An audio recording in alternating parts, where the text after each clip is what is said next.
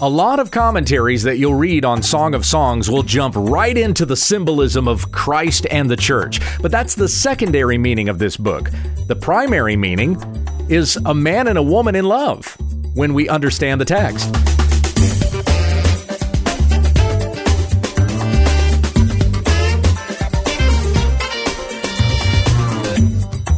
This is When We Understand the Text, teaching through a New Testament book on Monday, Tuesday, and Wednesday, an Old Testament book on Thursday, and a Q&A on Friday.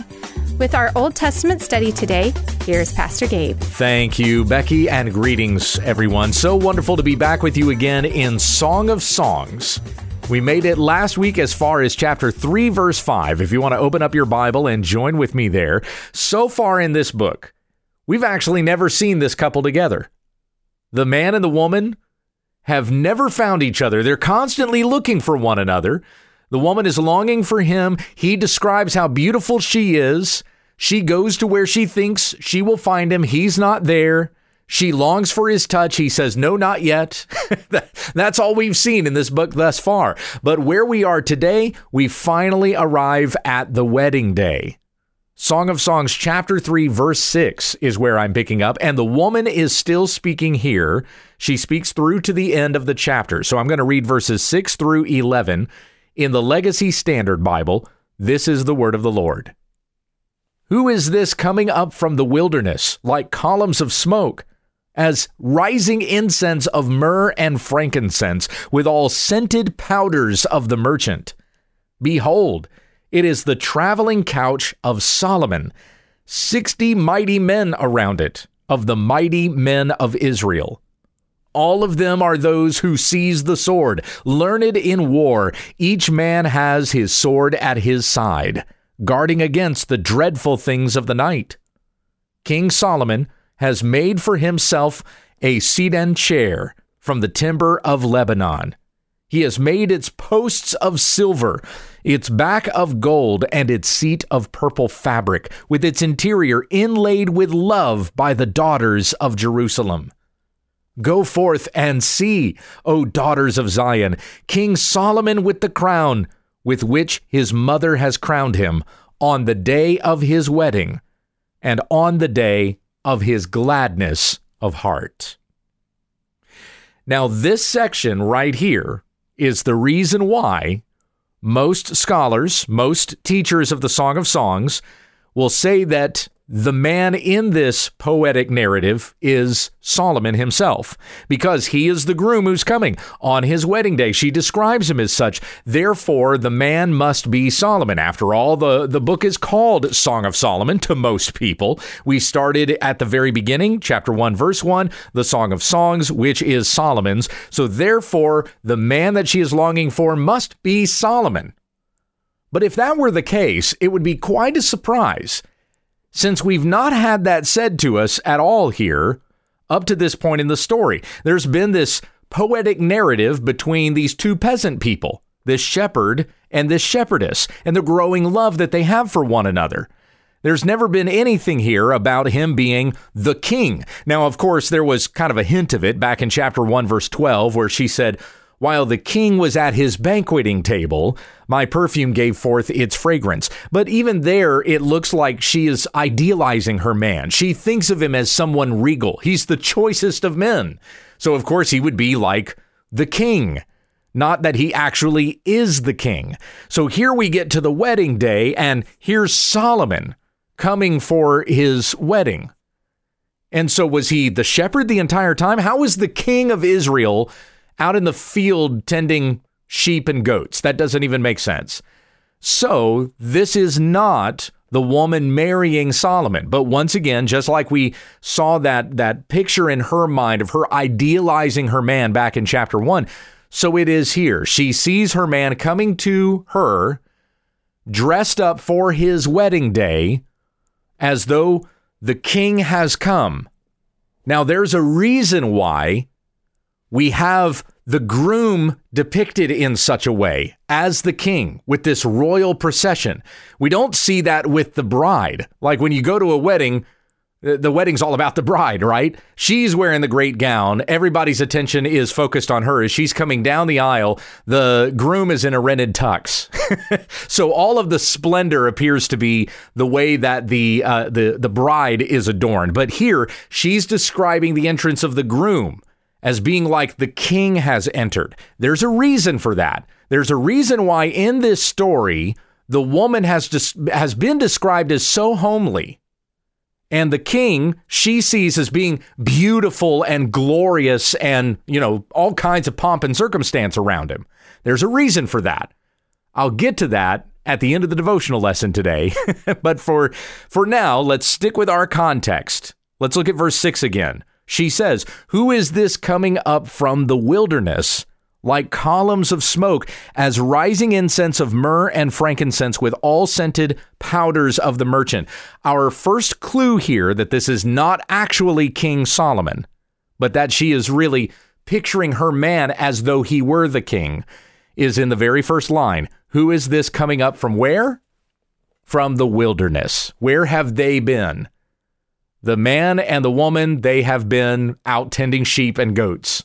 She has gone to the forest and has laid under an apple tree. Then she ran through the city to find him, and she found him and clung to him. There's been all these different settings that we've seen.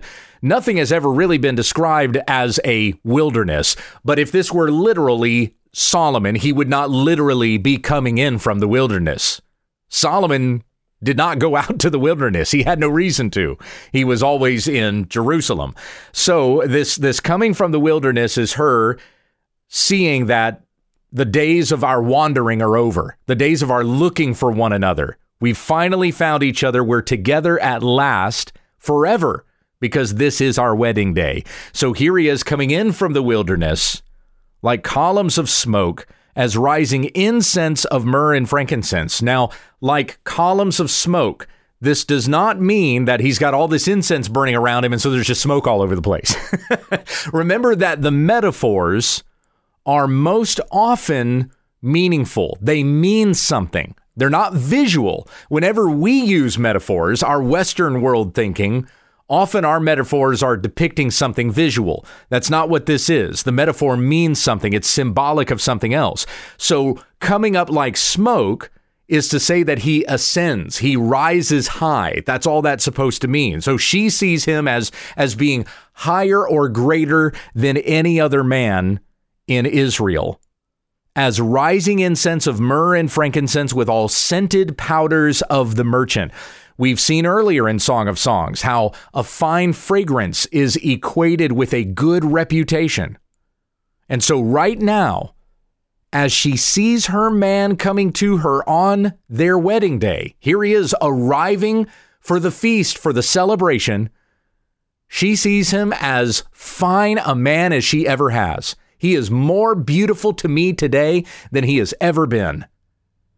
And so he ascends. There's just this fragrance all around him. His coming is like a royal procession.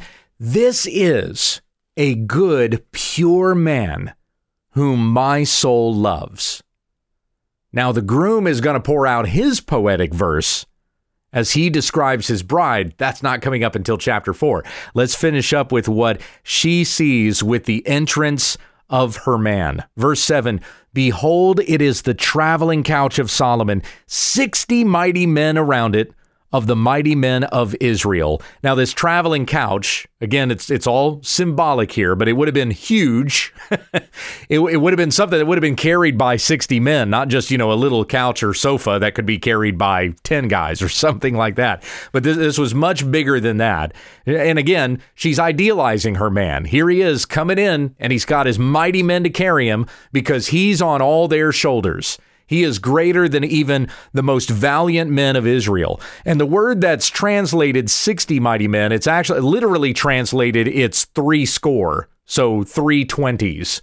I don't know if there's really any symbolism behind that or not. I know there were 600,000 men that were guarding the tabernacle when the census was taken of Israel.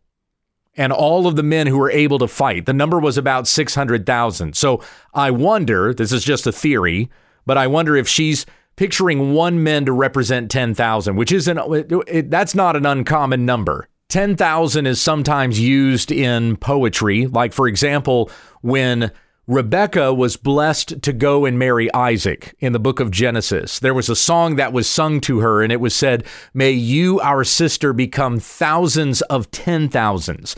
And surely you know the song that was sung about David when he killed Goliath. Saul has killed his 1,000, but David his 10,000s. So I just have to wonder if the number 60 here is supposed to be representative of 600,000, as though the bride is saying that her man is even head and shoulders above all of the 600,000 fighting men of Israel as recalled in the law. That's a theory, but it could be what the number is intended to symbolize. Since she says and closes that phrase with "of the mighty men of Israel," 60 mighty men of the mighty men of Israel. So we go on in verse 8, all of them are those who seize the sword, learn it in war. Each man has his sword at his side, guarding against the dreadful things of the night. Now remember, where did she find her man when we finished up the lesson last week? Where was he? She found him in the city. And what was her concern? At least poetically, kind of what's symbolized there, seemed like she was concerned that it's been so long since they have been together. They've waited so long to get married. Maybe he's gotten tired of it and he's gone into the city to find a different kind of woman. And so she finds him and she clings to him. And from there, we jump right into the wedding day. This is our covenant day in which we bind ourselves to one another in this lifelong relationship, the two becoming one. I no longer have to worry about my man being his heart being after another because his heart now belongs to me. And so this picturing of the men of war who guard against the dreadful things of the night. This could be symbolic of a couple of things. Number one, it could be that she's describing his companions who are his accountability, and she knows they will not let him stray from the vows that he's about to make to me. So we have these godly, valiant men who are going to make sure that we're committed to our relationship, and they're going to make sure that he's committed to me, and nothing is going to tear us apart. What God has joined together, let man not separate, as Jesus says in Matthew chapter 19 about marriage. So that could be it. It could be the accountability. That's what she's describing, number one. Or the second possibility is that this could just simply be a reference to the vow itself, which binds us to one another and is a safety for us. You consider the fact that Paul says this about marriage in 1 Corinthians chapter 7, verse 2. But because of sexual immoralities, each man is to have his own wife, and each woman is to have her own husband. The husband must fulfill his duty to his wife, and likewise also the wife to her husband. The wife does not have authority over her own body, but the husband does. And likewise, also the husband does not have authority over his own body, but the wife does. So it could be that the woman is seeing that the vow itself, the covenant that they are making with one another, could be the thing that guards them against the dreadful things of the night.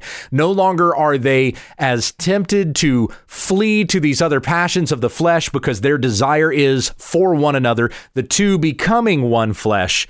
This man and this woman in one new union. This is a new family that is being created here. And so maybe in the way that she's visualizing these men who are learned in war, it could very well be the things of God. It's just simply the seal that he places on us by his divine providence. We are joined together, and let man not separate. So verse 9, King Solomon has made for himself a sedan chair from the timber of Lebanon. Now, that kind of speaks of the distance that he's coming from. They've been separated. They haven't been together. So not only is the timber of Lebanon the most choicest of the cedars, but it's also as though to say that he's come from a great distance and finally we're together at last. Verse 10, he made its posts of silver. Now there, that kind of clues us into the Well, in one sense, the visual. I said that this is not visual, but you have to think of what she's describing and how that symbolically applies. So the couch that she's describing is not a sofa, like what we would think of as a couch. You know, one person can lay across it and a few guys can carry it together. She's got in her mind like this whole platform that's got columns on it and a roof over the top, and then there's all these men that are carrying it. And so it's that thing that she is therefore applying to the fact that her man is as royalty. So its posts are made of silver, its back of gold. She's just describing how regal she thinks of her man being as he is coming into the wedding, with its interior inlaid with what? Now, she's described gold. She's had this purple fabric, which is royal, is very expensive fabric, posts of silver, but its interior is inlaid with love. Ah, that's so sweet. But that's to say that though from the outside he's appearing to me as one who is royal, what's on the inside is a desire for me. All of this is not to make himself great. It's because he is coming for me by the daughters of Jerusalem at the end of verse 10, as though to say they didn't get to have him. He's mine. Verse 11, go forth and see, O daughters of Zion, King Solomon with the crown, with which his mother has crowned him on the day of his wedding and on the day of his gladness of heart. Now, again, not literally Solomon and not literally Bathsheba, who is the one who is putting the crown on his head. All symbolic, once again, to say that he comes from good stock. He comes from a good lineage. Parentage that has raised him up and trained him in this way. And as a man has treated his own mother, so you know how well he is going to treat his bride. This is the woman who bore him, and it's as though she's now giving him to this other woman. He doesn't belong to his mother anymore. He belongs to the woman he is marrying.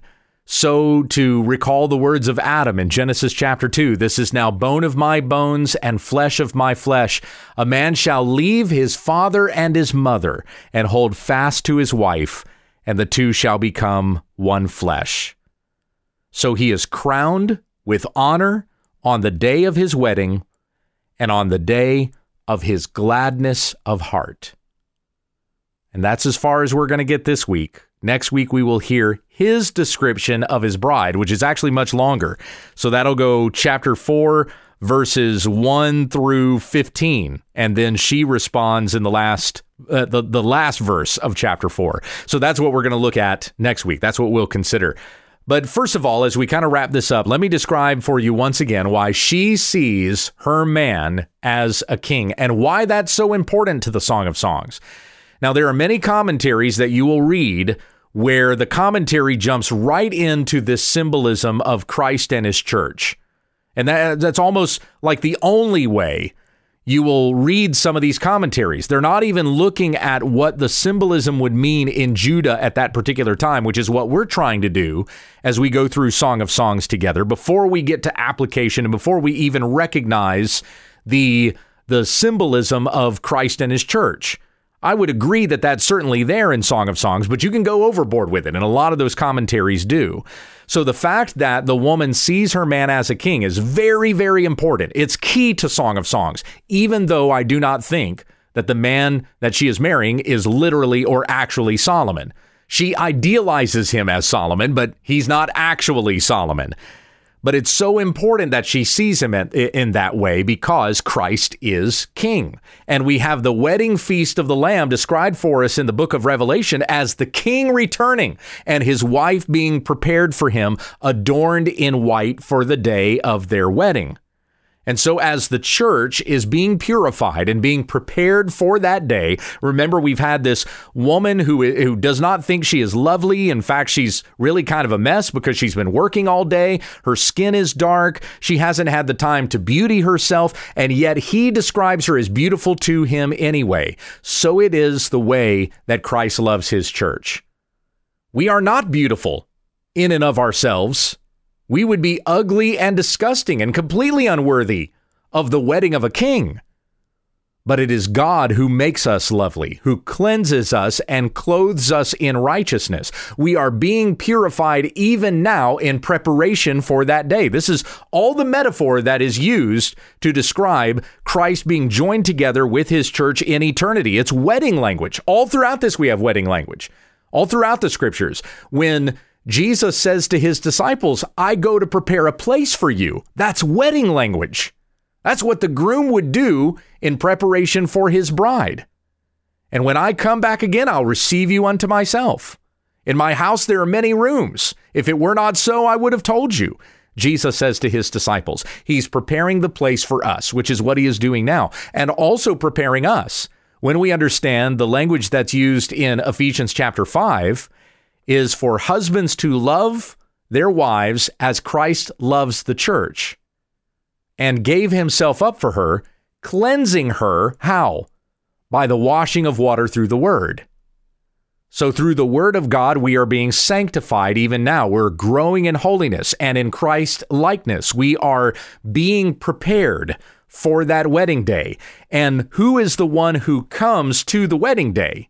In Song of Songs 3, it's not the bride. This is not the bride adorned in white walking down the aisle, which is traditionally how we picture weddings. This is the king that's coming in from the wilderness. And that is exactly the way that Christ returns. It is the king's entrance that is grand and royal and everyone is in awe of. And his return is inlaid with love. On the day of his wedding and on the day of his gladness of heart, it will be his delight to receive us unto himself. Marriage itself is meant to be a picture of the relationship that Christ has with his church. Whether you're married or not, you can still look at marriage and see that as the picture that God has given to show the way that Christ loves us. And we are a bride being prepared for that day. So keep yourself pure and walk in holiness and in righteousness before him, as he has commanded us to do. That is the secondary meaning of the Song of Songs. It's not the primary meaning. The primary meaning is this is a relationship between a man and a woman who become husband and wife. But secondarily, we have the allegorical references of understanding that marriage itself is meant to be a picture of the way that Christ loves the church. And so even here, the symbolism is chosen very, very carefully, as this is the word of God that will point us to recognizing the affection that Christ has for us and the love and desire that we must have for him as well. Let's finish with prayer. Heavenly Father, we thank you for your goodness to us. We thank you for calling us to be your children through the preaching of the gospel that came to us. And in this gospel message, we have heard that Jesus Christ is coming back again to judge the living and the dead. He will deliver us out of this world into his perfect, imperishable kingdom as the king returns for his bride. So prepare us for that day. Cleanse us of all unrighteousness. Teach us to walk in holiness and uprightness before you as we are being prepared for his second coming. Come quickly, Lord Jesus. It's in Jesus' name that we pray. Amen. This has been When We Understand the Text with Pastor Gabriel Hughes. For all of our podcasts, episodes, videos, books, and more, visit our website at www.utt.com. If you'd like to submit a question to this broadcast, or just send us a comment, email whenweunderstandthetext@gmail.com. And let your friends know about our ministry. Join us again tomorrow as we grow together in the study of God's Word, when we understand the text.